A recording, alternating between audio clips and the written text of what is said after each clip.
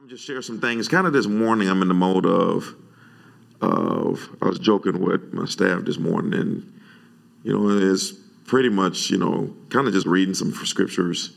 Verse 1, live holy or die. Verse 2, live clean or go to hell.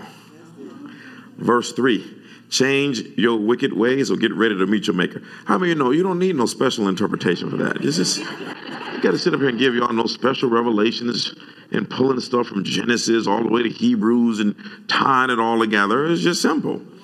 So, but I do also know that a lot of people don't read their Bible. I don't have this problem at that church, though. At this church, everybody reads their Bible every single day. Matter of fact, some of y'all have been threatened to get fired on the job because you read your Bible so much. So we're talking about the folk who listen to us, and not even the online listeners. The online listeners read their Bible. We're talking about new folk. Okay? So, but regardless of how much you read your Bible, you can read it and not see it. And so I just I've been reading that scripture a lot and didn't see what he just showed. You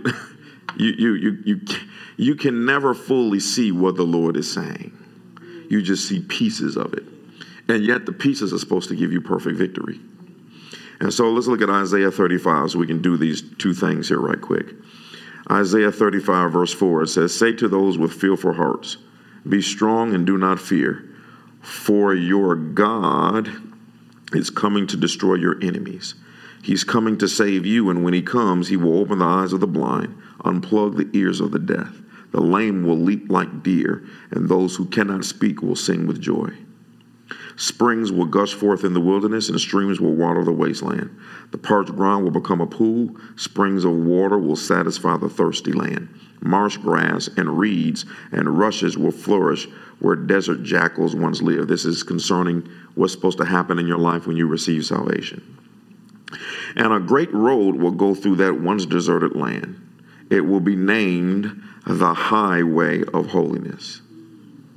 Evil-minded people will never travel on it. It will be only for those who walk in God's ways. Fools will never walk there. Lions will not lurk along its course, nor any other ferocious beast. There will be no other dangers. Only the redeemed walk on it. So that's the Lord showing you the dangers of not walking in holiness. And that living clean and living holy is the highest level of protection. He said there are no ferocious beasts on that road. There are no nefarious lions on that path. There are no enemies on that path can take you down because that path is too bright and it's too strong for you to be on that path. And it's called the highway of holiness. It's actually an actual highway, an invisible road, but it's also the highway. Most people take the low way. It's also the highway. And so as you living high above the ways of the world, 2 Corinthians 7:1, King James says, having therefore these promises, dearly beloved, let us cleanse ourselves. That's not God's responsibility, that's yours. Let us cleanse ourselves from all filthiness of the flesh and spirit, perfecting holiness in the fear of the Lord. So you should be stronger today than you were tomorrow, stronger next week than you are today, stronger next year. Next year, we should not find you doing the same things that you were doing this year.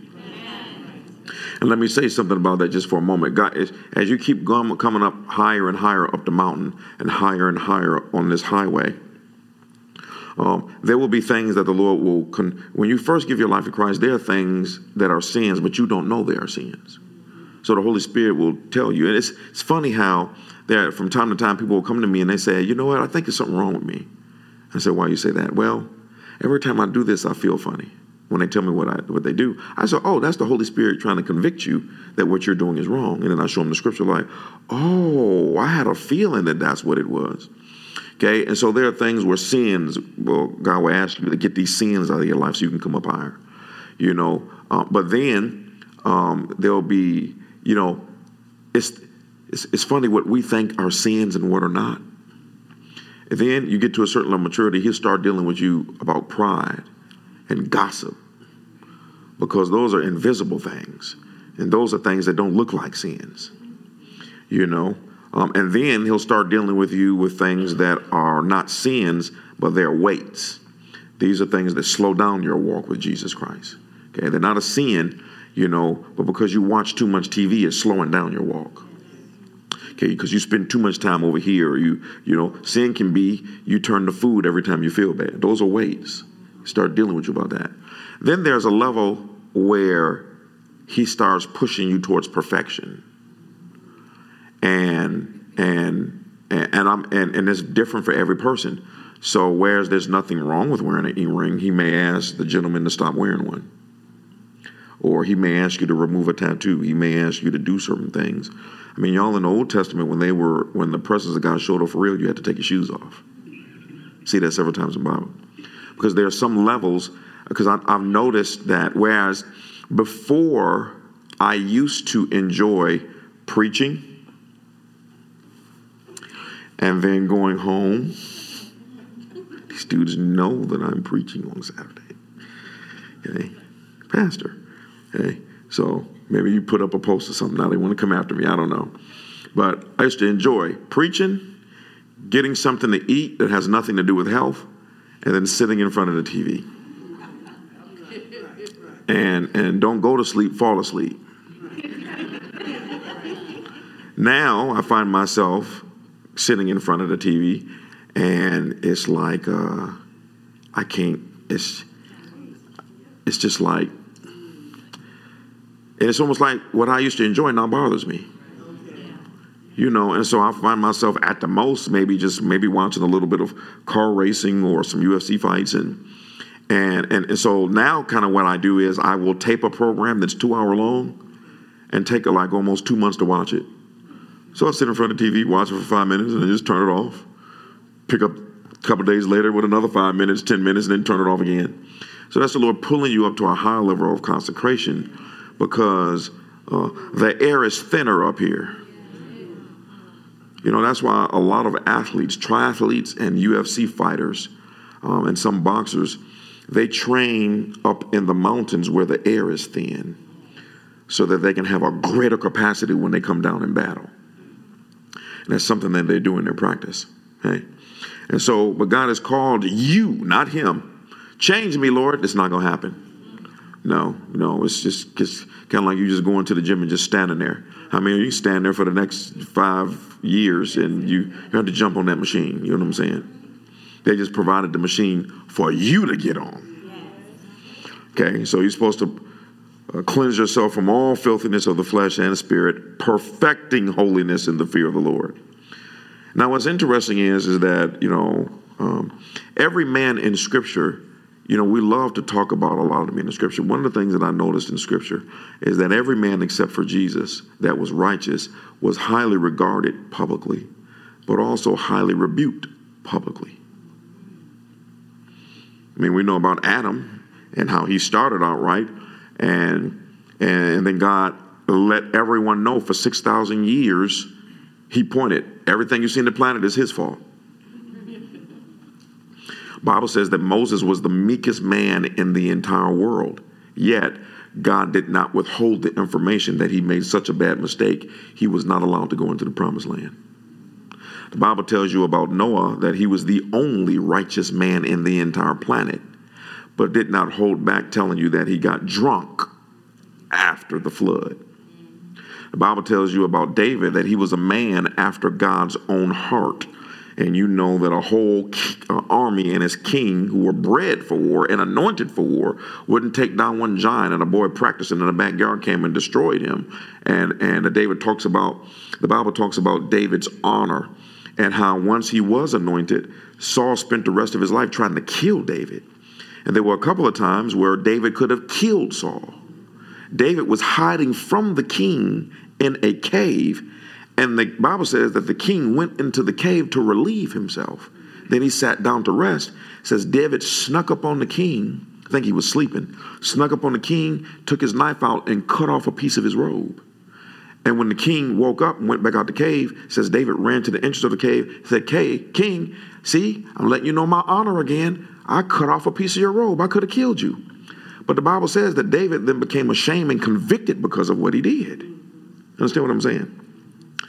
And so the Bible talks about David being such a righteous man, but it had no problem also letting you know that he slept with a woman that was naked because he was not where he was supposed to be. He was supposed to be at war instead of at home, saw a woman naked, slept with her, pulled her into the kingdom, got her pregnant, and then had her husband killed on purpose. And his firstborn child died as a result of it. So God didn't have a problem. See how God showcases both sides? See? And apparently God showcases both sides because, yes, that person did something wrong, but when you are humble, you will receive the pat on the back slowly and receive the rebuke quickly. And so God does not take it too kindly when, we want to hear all of the good stuff, but when it comes to the bad parts about us, we pretend like it's not there and we don't want to hear it because that's not how God does things. I can walk through, the Bible talks about Elijah. He walked in such power, he called down fire from heaven to show whose God was real. And then he says, now kill 400 people. They had to physically kill 400 people that were false. But then right after that, probably didn't have to tell you a problem, that he then started running from a woman. You understand what I'm saying? Okay, so I said something Wednesday night, Saturday, I don't know what day I said it. Okay, and so when I gave the example of the preacher that put on the mask, you know what I'm saying? I remember I gave an example about the preacher who he was bragging about how many people, he had laid hands on and different things like that. So and I said, then he turned around and put on gloves and a mask and a full mask and lay hands on everybody. So I thought, I was just going to share it. I was kind of just talking about hypocrisy and different things like that. But when I got home, the Lord did not like that at all. So he rebuked. He didn't say anything, but some of y'all know that feeling. That's that same feeling you got when you were at the store with your mother and you were touching something you had no business touching. She didn't have to say nothing. She was just looking at you. Some of y'all grew up in church. You were sitting behind your mama and you were doing something. She just turned around. Some looks meant, wait till we get home. And so unfortunately, that's why a lot of people don't rise in the kingdom of God, because it's not possible for you to do anything for the Lord without constantly being rebuked. Constantly. Because he's perfect. You're not. He knows what's going to happen for the next 10 years. I don't know what's going to happen at the end of this service. He knows what the end of this ministry is going to be. We keep realizing it as he unfolds it. He knows the beginning from the end. We just in the moment. He never started and won't have an end. I was born 51 years ago and I'm going to die at 150. Y'all understand what I'm saying? I don't know if I want to be around that long. Okay. But y'all get my point. So he didn't like that. So he brought out a couple of things and these were his words, which is that he is proud of us, but this congregation is very much in danger of pride. Because the problem with walking in power and the problem with having I shouldn't say having the ability, but doing what others are afraid to do, you will then, if you're not careful, start talking about others, start looking at them with disdain, start talking about them, looking down on them, etc. And so that's just a warning that the Lord gave, is that the power that you operate in is his power, not yours. And we made a good decision here, but maybe we made some bad decisions in the past. And maybe we're going to make some bad decisions in the future, even though I pray that never happens. But God doesn't reject you because you do something lower. He doesn't dismiss you because you made a mistake. You understand what I'm saying? And so that's the danger of being on the front line of a battle, is that you're leading where others can't go. You're doing things that others can't do. It is a simple fact that this church is on a higher level than most. That doesn't mean we're better than anybody. You understand what I'm saying? It just means by the grace of God, we decided to accept some things that others did not want to accept. We decided to humble ourselves in certain areas they did not want to humble themselves. We decided to press in and pay a sacrifice for things that others did not want to pay for. But it's not us. It's God's grace. We just made a decision. We didn't create it. You understand what I'm saying? So that's a very, very stiff warning where the Lord is just like, hey, slow your roll, y'all, slow your roll. Don't think you on some level just because a little Roni virus showed up and y'all stayed open and you walk in all of this power that I blessed y'all with. See, and that's how I am. The Lord I don't get those often because I'm always looking for it. But sometimes seeking ye shall find don't always happen with me. And the Lord says, okay, go. The Lord send an angel down there, go down there and talk to our boy because he's getting a little besides himself. Or, how many know? You can have a wonderful child and then out the clear blue, they do something real stupid. What you said? Why'd you think it was okay to do something crazy like that? And so that was just the Lord, because the Lord is trying to protect us as we keep climbing. And the main individual he has to protect you from is not the devil, it's you. The Bible says the heart above all things can be exceedingly deceitful. We like to pretend like we're better than we are. We like to pretend that we're on a level that we're not on. We like to pretend that we're somebody that we're not, because everybody puts up a good front in public. Okay. So it is by his grace that we are what we are. Do not brag about your results, which in my estimation is still very low. You can think you're on some level. Hey, I was like, man, I seen him coming to America. Who told you that? See, it's a very danger to base your level on where others stand around you. You took one step up, and all they are is just one step down. Well, nobody else is on that step. You think you're above everybody, never realizing it's 100 million steps.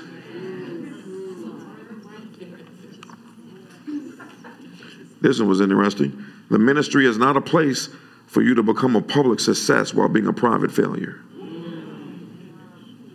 You're actually failing in your personal life and trying to use this place to kind of maybe have a little bit of success in a particular department so that you can maybe feel good about yourself, or try to use this place to be a success for yourself, when it wouldn't happen if you tried, because you become a success publicly only if you are a success privately.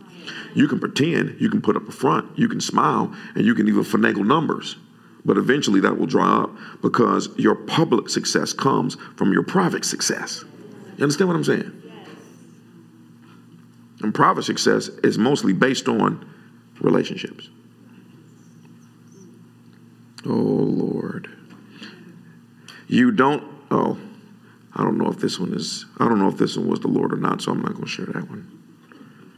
Well, I'll put in here, you don't need to come here if you're not going to humble yourself and practice what's being preached. But that might be me. So I forgot to erase it. Because I was listening to all of this stuff, and then I got to thinking about all of this. Okay. But this one is definitely, you must consciously and deliberately cleanse yourself from all sin, filth, and debris. God is determined to beautify you. But until you have cleaned up, you don't qualify for beautiful things. Nobody puts a wedding dress on a woman that didn't take a bath first.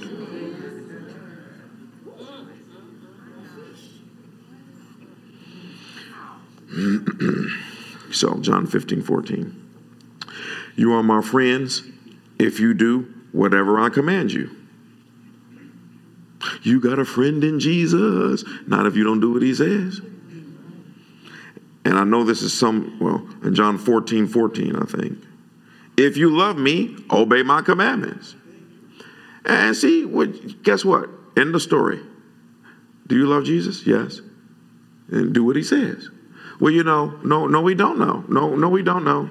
We don't know. Here you come with another thermometer. You come with another idea, another algorithm, another mathematical equation, another scientific experiment, when all he did was say, do you love me? Yes. Do you appreciate me dying for you? Yes. Now, how come you won't live for me?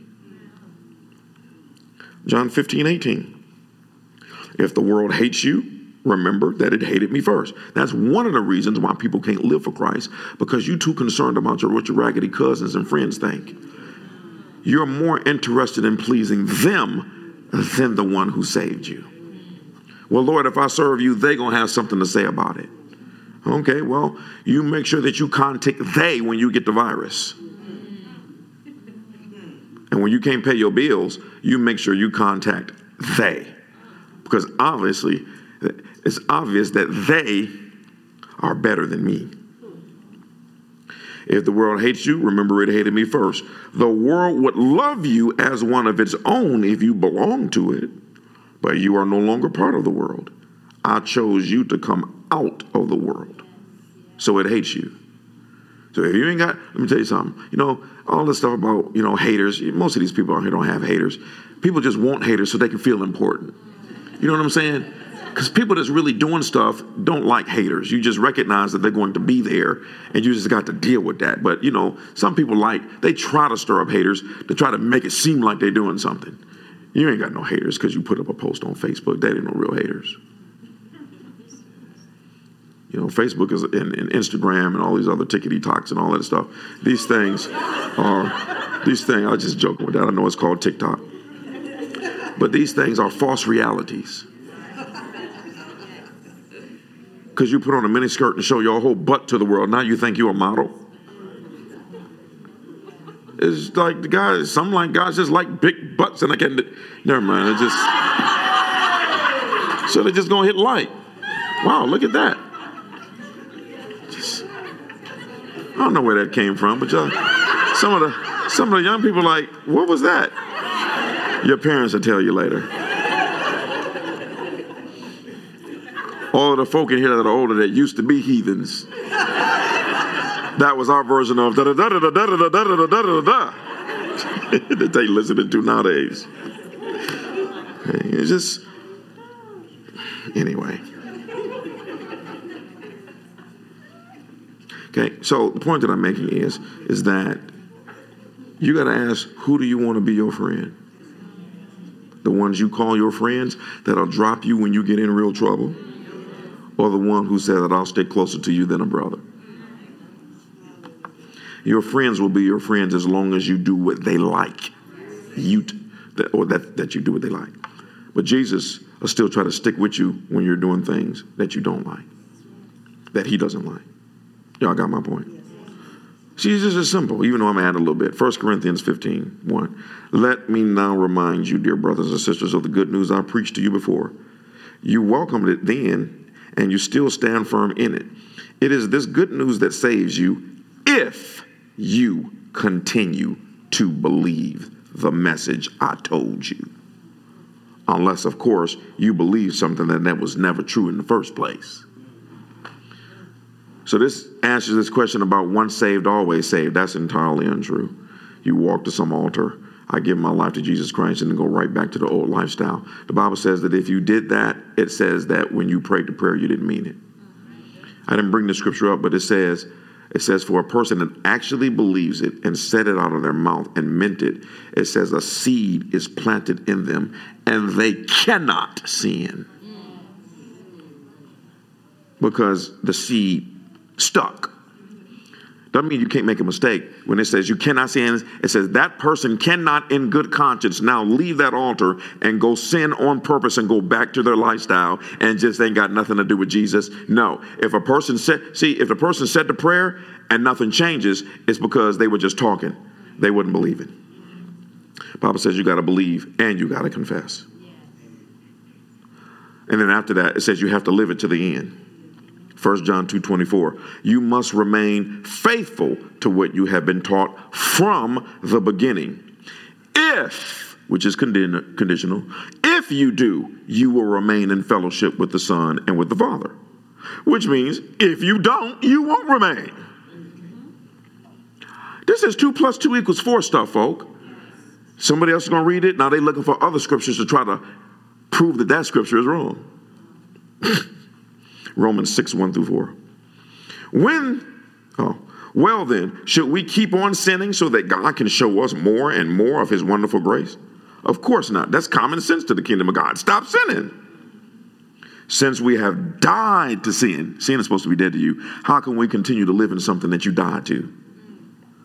Or have you forgotten that when we were joined with Christ Jesus in baptism, we joined him in his death. For we died and are buried with Christ by baptism. And just as Christ was raised from the dead by the glorious power of the Father, now we also may live new lives. Colossians 1:21.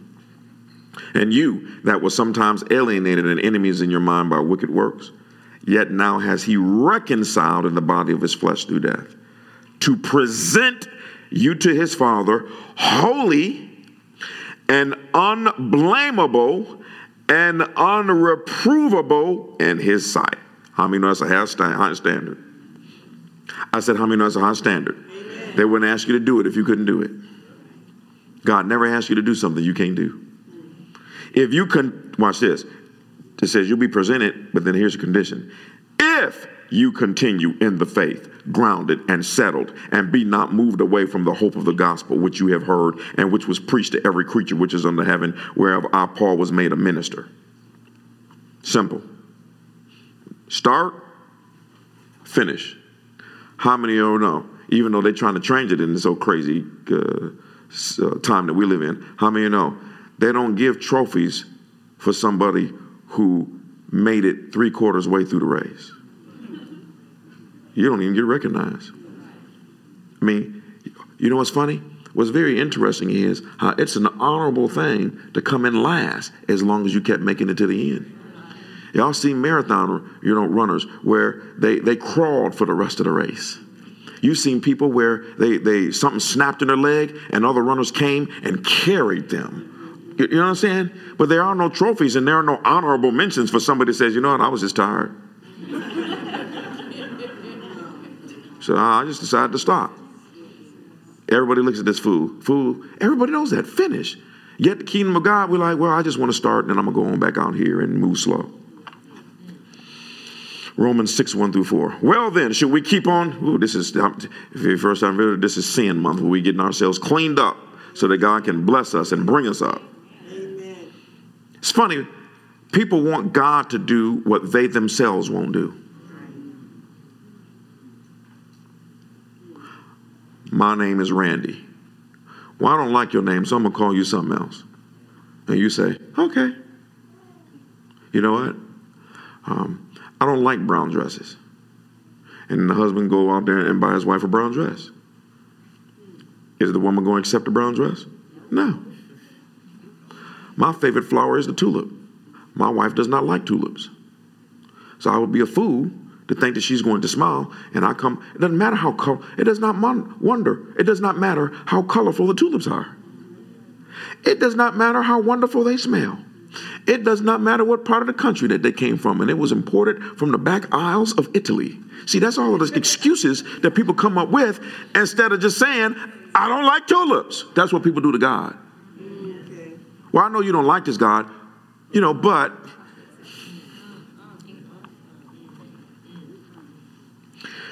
should we, what chapter, verse, what am I in?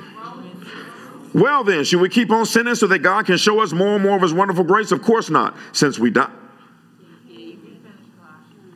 Hebrews 10, see, I better be paying attention up in this speech. Like, no, you need to be paying attention. You're the one preaching it. Hebrews 10:26, dear friends, if we deliberately continue sinning after we have received the knowledge of the truth, there is no longer any sacrifice that will cover these sins.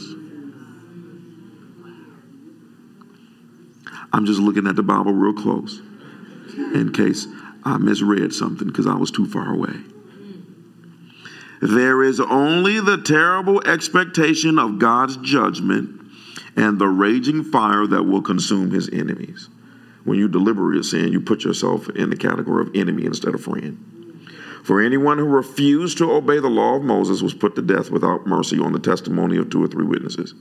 Just think how much worse the punishment will be for those who have trampled on Jesus Christ and have treated the blood he shed, which made us holy, as if it was just common and unholy, and have insulted and disdained the Holy Spirit who brings God's mercy to us. When you live however way you want to live, what you say is, God, you're just another regular dude. and you sending your son to die for me and shed his blood and go to hell and suffer over 3 days, which I couldn't handle for 3 seconds, it's no big deal. So I'm going to just accept you for hell insurance, but I'm going to go out here and do me. God says, go ahead, do you. When you get to the end of you, you won't recognize yourself. So I have a graphic here and everybody can remember this. Jesus did not die to empower you while you live in sin. Jesus died to empower you to live a life free from sin. The purpose of him changing you on the inside is so that you can die to sin. The purpose for the word of God is to build you up and give you the ability to do what it tells you to do.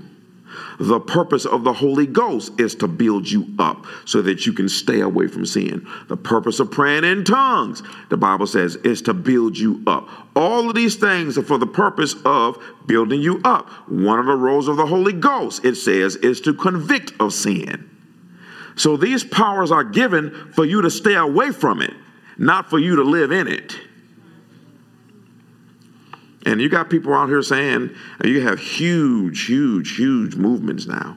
And they're teaching the people that because of God's grace, you don't have to read the Bible, you don't have to pray, you don't have to live right, you don't have to do nothing because the grace has already been freely given. It's taking scriptures out of context. I'm like, do y'all read the rest of the Bible? You got to put it all together. How many of you know? 2 is not going to give you an answer. You got to have something else. 2 plus 3 equals 5. 2 plus 1 equals 3. 2 plus 7 equals 9. What they're doing is taking one scripture and saying it equals this. And Jesus said, when you stand before me, I won't judge you. My words will.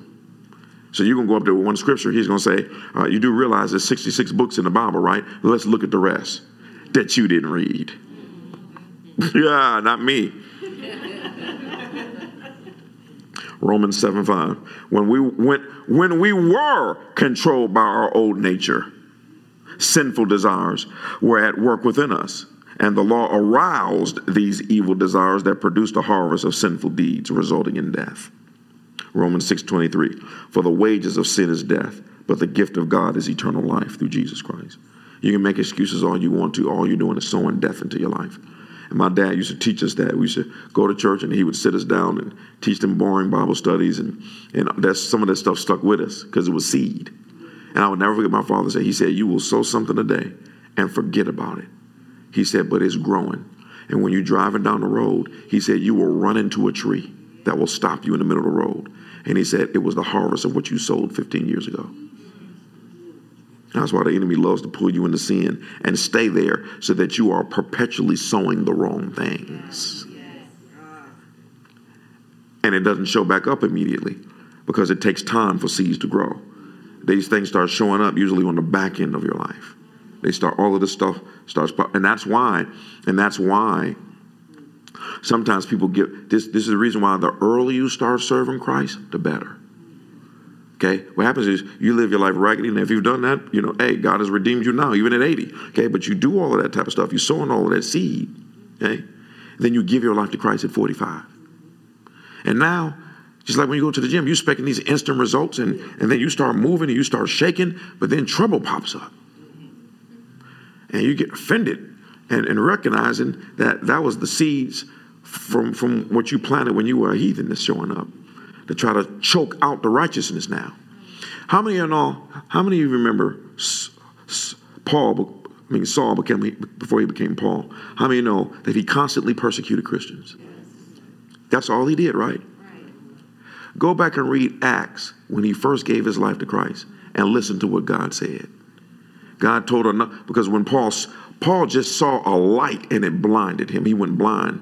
He didn't even see Jesus. He just heard his voice. Just a light. It says at 12 o'clock in the afternoon, a light shined from heaven. It knocked him off his horse and blinded him immediately because your natural eyes can't deal with the lowest light in heaven. Blinded him immediately for 3 days. And the Lord told him, hey, Paul, he said, it's hard for you to kick up against this. You're going to be fighting you can't fight against me, son. It's hard to fight against me. And he said, who are you, Lord? Instant salvation. Hey, and he said, go to this particular city and wait on me. He said he went there, didn't touch food or water for 3 days, just sat there blind. Meanwhile, on the other side of town, it says God spoke to another man. I think his name was Ananias. And he told Ananias, he said, yeah. He said, I need you to go lay hands on that man. Notice God didn't heal him. He had to use a man to heal him. I need you to go lay hands on that man and then prophesy over him about his future. And Ananias said, that man? He said, yes. He said, no, I'm not doing that. He said, because this is the dude that's been persecuting all the Christians. No, I'm not going over there.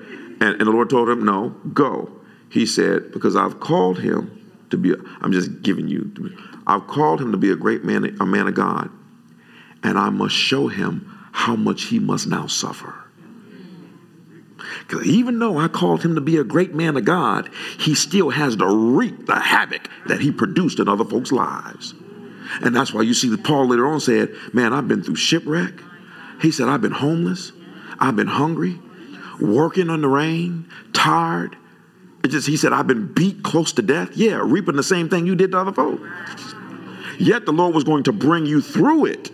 But you had to reap some of that havoc that you put in other folks' lives. That's why I serve God early. Come out the room speaking in tongues. The doctor used to smack you. Smack. I'm putting it in now. I know what I'm saying. God is so good, though. Let me show you how good God is. You tear up half your life.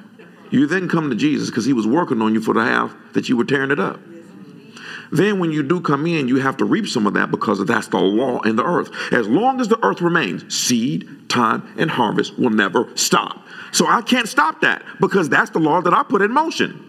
But what I am going to do is I'm going to create a reward system so that when you reap the mess that you sowed, if you go through it the right way, we'll stack up stuff for you on the other side because we really didn't want you to go through it, but it was unnecessarily, we couldn't stop it. Because that's a law that I set in motion. I wish I could cancel it, but I can't. So even though you gave your life to Christ, I'm going to reward you and I'm going to bless you and I'm going to protect you even from the stuff that you sowed because I can't get rid of that. I would like to get rid of it, but I can't because it's the law. So it's going to still be reaped, but if you handle yourself right, we'll reward you on the other side where that law no longer exists. You understand what I'm saying? That's how good God is. You created the mess. And when you're walking through the mess you created, I'm going to reward you if you walk through the mess that you created. And you rather go hang out with your friends at the club, popping bottles, looking at all these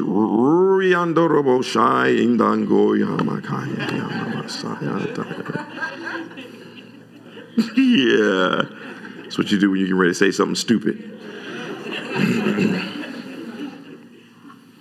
Philippians 2:12. Dear friends, you always followed my instructions when I was with you, and now that I'm away, it's even more important. Work hard to show the results of your salvation, obeying God with deep reverence and fear.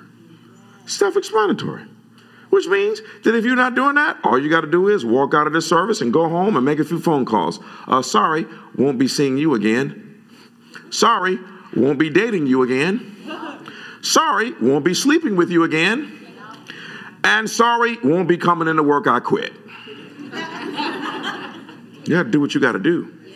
Instead of going home, I'm going to pray about it. You don't need to pray about what's written. You need to do it. You need to do about it, not to pray about it. I don't know the song right. I just say crazy stuff. Galatians 5:16.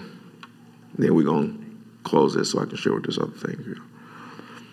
So I say, now this is for everybody, because there are some people that they don't know what sins are. And again, there's a difference between you falling into something and then trying to jump right back out. Lord, I'm sorry, I didn't mean to do that. There is a difference between you being tempted into something and then the Lord has to open the eyes. Okay, we're not talking about that. We're talking when you get out of order is when you know what's wrong and you just continue to do it. And folk are praying for you and you don't care. Because let me tell you, the Bible talks about the pleasures of sin for a season. The problem with sin is when you first start doing it, it's really fun. Yes. It's not really fun. It's just that your mind is so low, you think it's fun. When your mind becomes renewed, that I could never even do any of that type of stuff. Not because, you so hot. No, my mind is too developed. I see it for what it is. I know what it is. The Bible calls all sin vomit. But when you think like on the level of a dog, you'll turn around and keep eating it. See, I had to say that. That's the Holy Ghost. But you turning back to sin is because at that moment you're not even thinking like a human. You're definitely not thinking like a son of God. You're thinking like an animal. And the Bible says that a man turning back to his sin is like a dog that vomits and then turns right around, looks at it, and then eats it. That's why the Bible says he can't look at sin. The same way you couldn't watch a dog eat his vomit. So I say then in Galatians 5:16, let the Holy Spirit guide your lives. Then you won't be doing what your sinful nature craves. When you got born again, the real you on the inside changed, but your body didn't. And this explains that. The sinful nature wants to do evil. That's your body. Your body did not get saved. The spirit man did. The real you that lives in the body wants to get saved. The real you that lives in the body got saved. I'm sorry. The sinful nature wants to do evil, which is just the opposite of what the real you wants. And the spirit gives us desires that are the opposite of what the sinful nature desires. These two forces are constantly fighting each other. So you are not free to carry out your good intentions. But when you are directed by the Spirit, you are not under obligation to the law of Moses. When you follow the desires of your sinful nature, how many of you have been tempted to do something crazy? Okay. They're not lifting their hands in this Catholic, Presbyterian, Muslim temple, but you've been always, you get sometimes it comes with a thought and sometimes it just comes with a feeling depending on what it is. It's the body saying, hey man, we like sin. We like the way it feels and we like to, so it'll try to lead you into stuff. Okay. When you follow the desires of your sinful nature, the results are clear. This is how you can tell when you're following your body under the direction of Satan. I'll define these. Sexual immorality. To keep it simple, so I don't do a 15-minute dissertation on sexual immorality. Any sex, not between a man born that way and a woman born that way, biologically, and they're not married, is immorality. So just put it this way. A man and a woman get married, they have sex. Anything outside of that, the Bible puts into sexual immorality. And there are many Christians that compromise themselves in that category. They just keep sleeping around, and just keep doing everything like it's normal. And yet the Bible says that that's the sex. Let me tell you something. All sin is sin, and all sin is poison. But sexual sin, as the Bible says, has a different weight on you. So I'm just defining them so you can know. Because there are some people that don't know. Sexual immorality, impurity, doing things that are unclean. Lustful pleasures, category of that can be pornography. Idolatry. Idolatry is anything that you put ahead of God or that's more important to God. So you're very faithful to your job, but you're not faithful to the things of God. Idolatry, it can be money, it can be a person. That's amazing to me how many people get in a relationship and then compromise their Christianity over a person that they like. You made that person above God because God said do it this way, but you want to do it this way in order to compromise so that you can feel good. And there's a very, very much a danger when you are afraid that you won't get married in the future. Because if you are afraid that you won't get married in the future, if you think that because of your mistakes or how many kids you got out of wedlock, if that disqualifies you from still receiving God's best, you will compromise. Because you don't trust God. You trust you. You trust what society says. And I've seen some crazy stuff.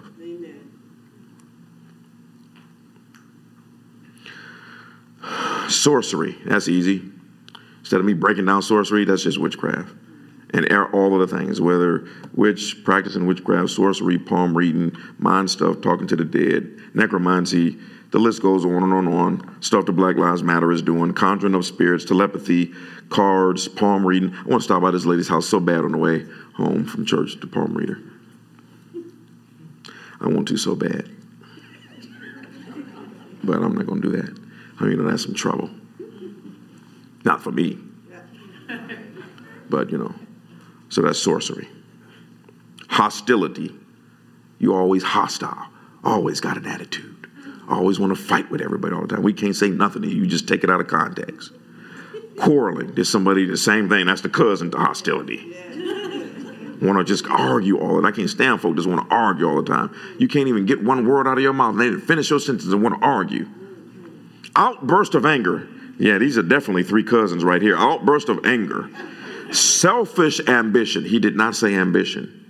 Selfish ambition, where you put God last and try to become ambitious yourself. Selfish ambition, where you're willing to step on the shoulders of other individuals and sell them out in order to advance yourself. Selfish ambition. Dissension. Okay, that's that's really somebody who comes in and they kind of try to separate things. You'll see that when people get offended and they leave a church, they try to take people with them. Yeah. And usually they take people with them because they need to justify the feeling that they're right. So if I can just get one to go with me, that lets me know that it's an uprising. No, it's going to be a downtiding. That's what it's going to be. Anyway. Division. Also, dissension means to separate yourself from people. So, I don't really need to go to church. I can worship God at home, them folk. The Bible says, forsake not the assembling of yourselves together, as some people do. But when you get closer to the end, do it more. Well, I can't find a good church. That's a lie. It may not be a perfect church, but you can find a good church. If you're in Atlanta talking about you can't find a good church, you a lie. You definitely lying. Right. Now, look, first of all, this is a good church. Second of all, there might be some churches in Atlanta that don't do what we do, but it's still some good churches. You know what I'm saying? Okay, ain't got to be. I understand that maybe they don't know dreams, but they're not the devil because they don't do dream interpretation. You know what I'm saying? And there's some people that they want a reason not to go, so when they go, they look for the reason, and that's heart motive. And you think you can hide that from the Lord, and you just, and I'm looking for a perfect church. Well, if there is one, as soon as you show up, tell you something, y'all. I've been to church all my life. And most of the time, there are seasons where I did not like it. I didn't like the pastor. I didn't like what was being done. I didn't like what was being said. I didn't like how I was done. I stayed there because I was not there for him. I was there because of the Lord. Before I opened up this church, I was disconnected from church for years, but I was still there. I didn't hardly get nothing out of the service, but I still went and was always looking for God to move in the service. Well, it didn't happen this time. I went back next Sunday. It didn't happen this time. Went back next. I just kept on going. I wasn't about to be at home and be part of the problem. But, everybody got their own opinion nowadays. They make their God in their own image. Envy. Drunkenness, that don't need revelation. Wild parties don't need revelation either. And other sins like these. In other words, Here's the danger part. Let me tell you again, as I told you before, anyone living that sort of life will not inherit the kingdom of God. Now, how self-explanatory can you get beyond that? Now, in the Bible, it says, if you live that type of lifestyle on purpose, you will not make it to heaven. But you got preachers saying, do whatever you want to do because you're already covered. So the question is, are you going to listen to this fool behind a desk, or are you going to listen to the word of God?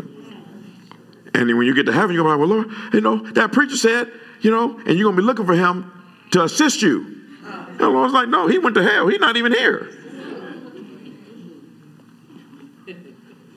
But the Holy Spirit produces this kind of fruit in our lives. Love, joy, peace, patience, kindness, goodness, faithfulness, gentleness. Be nice. Everybody say be nice. Be nice. Self-control. There is no law against these things, but there is a law against the other things. So that's the other thing. When you go into sin, you become a convict in the spiritual realm. Those who belong to Christ Jesus have nailed the passions and desires of their sinful nature to his cross and crucified them there. Since we're living by the Spirit, let us follow the Spirit's leading in every part of our lives. So you are in a battle for the rest of your life, because as you try and attempt and do live holy, all type of forces will come against you to try to pull you to the other side. And if you don't spend in the Word, you will not live time in the Word. You won't be victorious. If you don't spend time in prayer, you won't be victorious. If you're not sold out to Christ, you're not victorious. If you don't mature and get to the place where you understand and hate evil, you won't be victorious. You'll struggle for the rest of your life.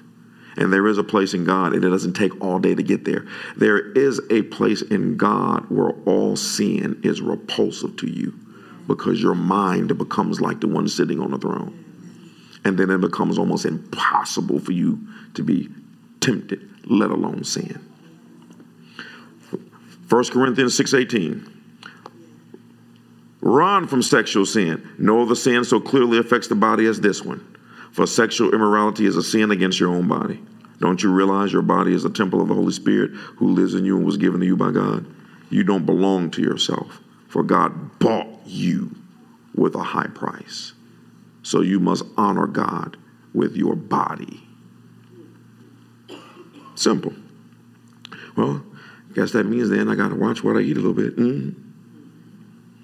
He said you could eat everything, but he didn't say you're supposed to eat pork every day.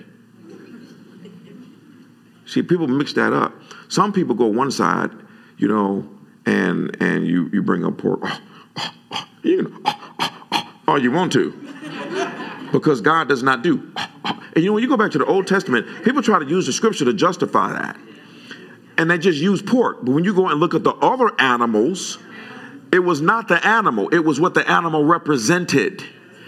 He told them stay away from certain type of animals in the sea, certain type of animals on the land, certain type of insects, and certain type of animals in the air, because what they represented. When it came to the animals, land animals, he said their hooves are a particular way. They represent unclean. It was just symbolic. That's why when that symbolic phase was over with, what did God do when Peter was on the housetop? It says that Peter was in a vision, and he said he saw all of these animals, and the Lord told him, rise, Peter, kill those animals and eat. He said, Lord, I can't. You said those things are unclean. And the Lord told him, don't say any longer, don't call them unclean, because I have now cleaned them. And so he did that 3 times. The Bible says you are free to eat whatever you want to eat as long as it's received with thanksgiving. Now, if you don't like pork because you don't like the animal, if you don't like pork because you don't want to clog up your arteries, well, then that's a different thing. You know what I'm saying? So that's one side. So don't let me on this. People be trying to use the scripture to justify. No, that's you. Right. Now, there's certain things that I eat, but if I come over to your house and all you got is ribs, well, it looks like we having ribs today. I'm not going to walk out and go down the street and get a salad. No, I'm not burning my gas to do that. I'm going to eat. The Bible says eat what's set before you as long as it looks appetizing. Now, if you're serving some bugs, it's not going to happen. You want to see me become empowered to fast for 40 days? Have bugs on the menu. I don't care what John the Baptist did. You're not supposed to be eating no grasshoppers. I'm not doing that. It's just not going to happen. Well, God is like, if you like chocolate-covered ants, he ain't got a problem with it. That's crazy. Anyway, I don't even know how I got on all that type of stuff. Okay. I really do get off track sometimes. Okay. Oh, we're talking about honoring God with your body. Okay, yeah, there it is. So that might mean that, y'all, God needs you to live as long as possible for his purposes. If you're a person of prayer, he ain't trying to let you leave the planet early. If you're a person in the word, if you're a person of evangelism, if you're doing things and serving in the church and operating in inner healing and deliverance and casting demons out, why would he want you to leave? He needs you to take care of this body so you can stay here. Because he got so many of his children, they don't do anything. They ain't helping the kingdom advance nothing. I need you to stay here. So I need you to take care of this body. So yes, I need you to exercise. I need you to lose weight. I need you to get in shape. I need you to watch what you eat. I need you to stay hydrated so that your organs don't dry up over the next 50 years because you don't put no water in it. I need you to let go of cigarettes and marijuana and definitely cocaine and no more eating, drinking Ripple and the crazy part is Pepsi can be worse than alcohol. But I can't tell you, man. I understand. Let me tell you something. I'll be sitting right at the house and I'll be fighting it. Get to thinking. I tell Rana, I'll be right back. She know I'm going to the gas station to get a Pepsi. If she say I'll be right back, she's going to the gas station to get M&Ms. You know what I'm saying? And it's not. That's funny. And it's not that it's just so bad, but I mean, you can't be eating M&Ms all day. See, I don't have a concept of breakfast, lunch, and dinner. I just have a concept of food. So I'm the dude that gets up, 6 o'clock in the morning and just eat pizza and ice cream because that's just what I got a taste for. My wife was like, oh, no, that's not breakfast. It has to be this. No, it doesn't. It has to be whatever I have a taste for. But anyway, that's just, y'all understand what I'm saying. You need to take care of this thing. Everybody pay attention to me. Quit falling asleep. Go to bed. And I'm preaching to a great big old mirror the size of this room. Go to bed.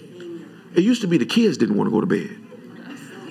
How many you don't want to go to bed? Are you just sitting there? You walking around like a zombie, all cross-eyed, eyes burning, and you trying to figure out how to stay up for another 2 hours. And then have the nerve to wake up. Man, I don't know why I'm so tired. Because you went to bed at 2 o'clock in the morning. All I'm doing is I'm just giving you my life. My wife had to tell me, dummy, you were walking till 3 o'clock in the morning, and you trying to figure out why you sleepy? See this? So I get my point. Take care of yourself, y'all. Eternity is forever. And I'm not telling you holiness is always going to be easy. Because regardless of how much victory you have, it's one thing. It's just that one thing. Man, that's just that one thing I got to stay away from. And for each one of you, it represents, but you can have victory over that one thing. It's no different than someone who works out. And a lot of times people, you ever went to the gym and you see a guy with bird legs? He walked around with a big old chest the size of a Mack truck. But he looked like he got bird legs. Okay? Well, it doesn't mean that the legs can't be developed. That might be a problem area on his body. And he has to really focus on that area to build it up. Okay?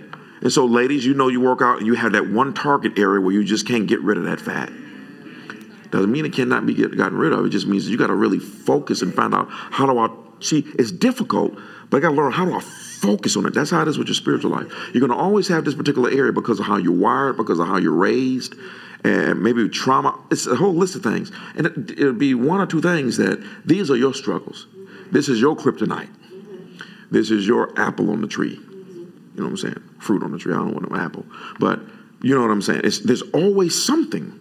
Okay? And so, and then when you do get delivered, there'll be certain things that just pull you in. Like it's just real hard for me. We need a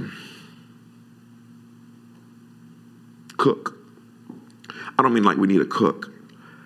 It's just that because of our busy lives, it would be easier if we had someone that was like a live-in chef or something. You know what I'm saying?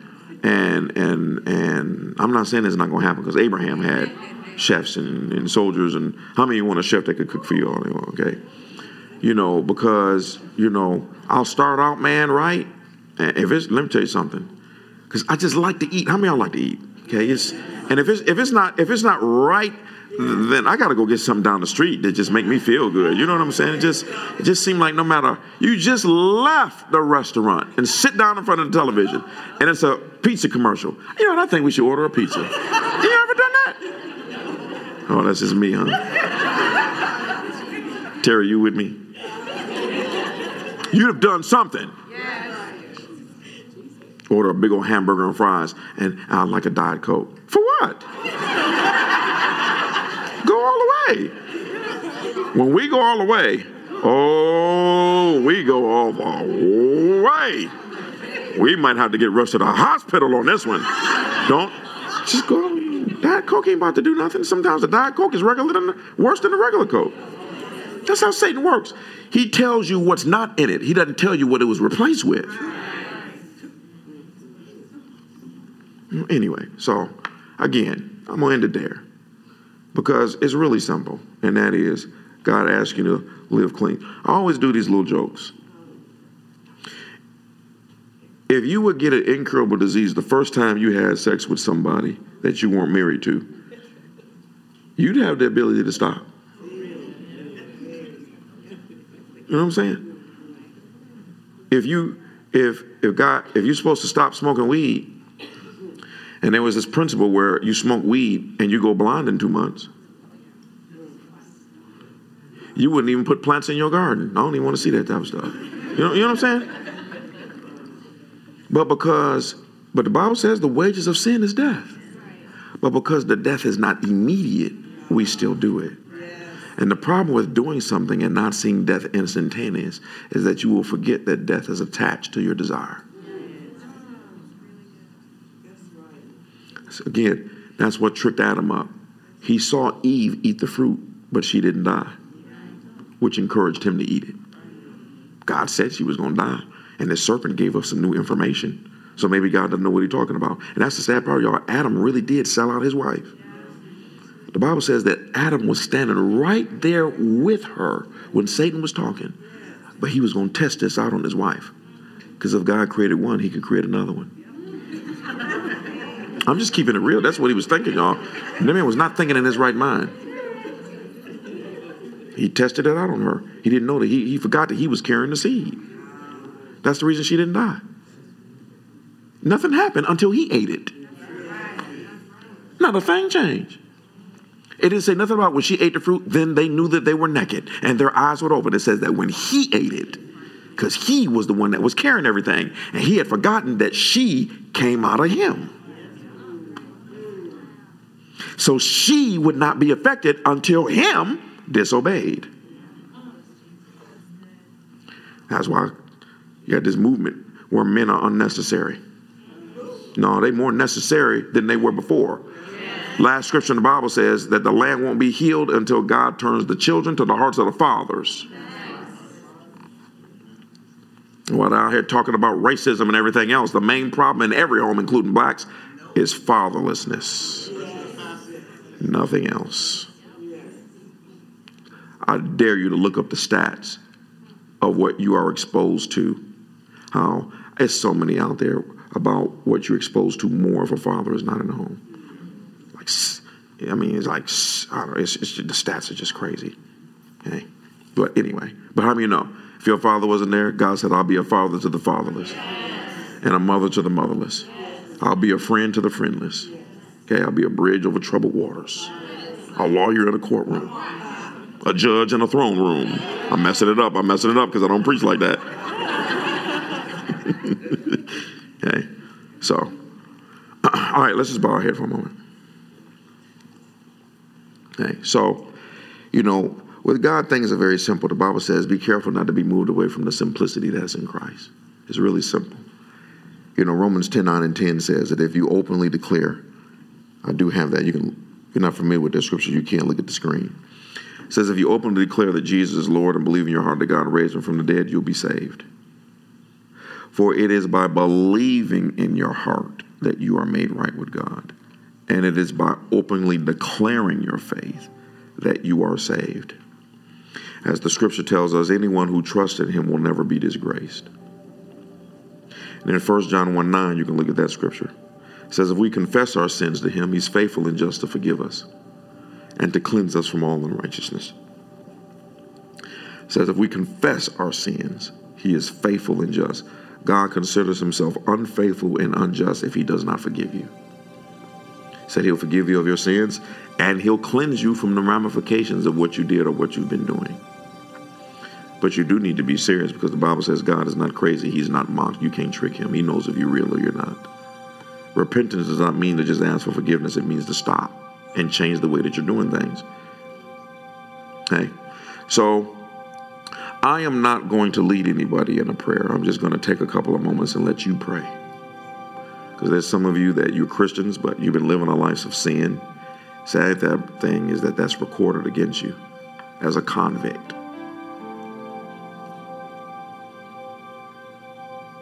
So, Christians, that you just need to ask the Lord to forgive you. You need to repent and tell the Lord that you're sorry. He already knows. He's just waiting on you to get it right. And then you got to stop.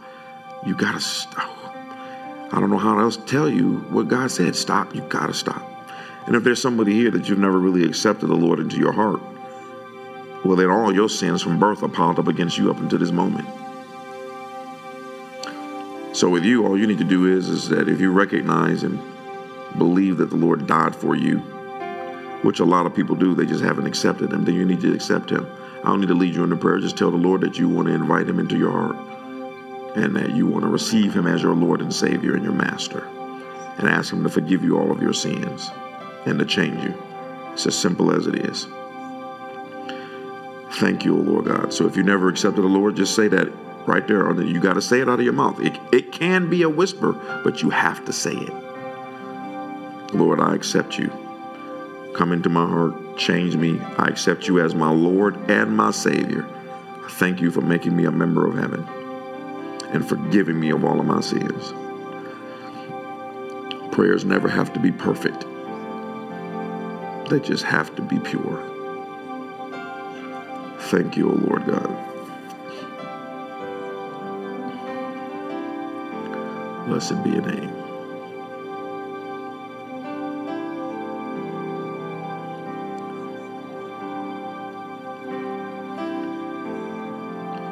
Thank you, O Lord.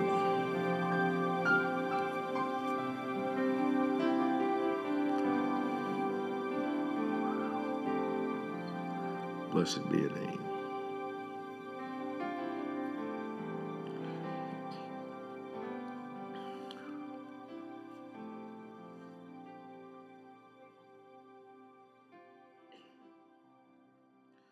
Thank you, O Father God.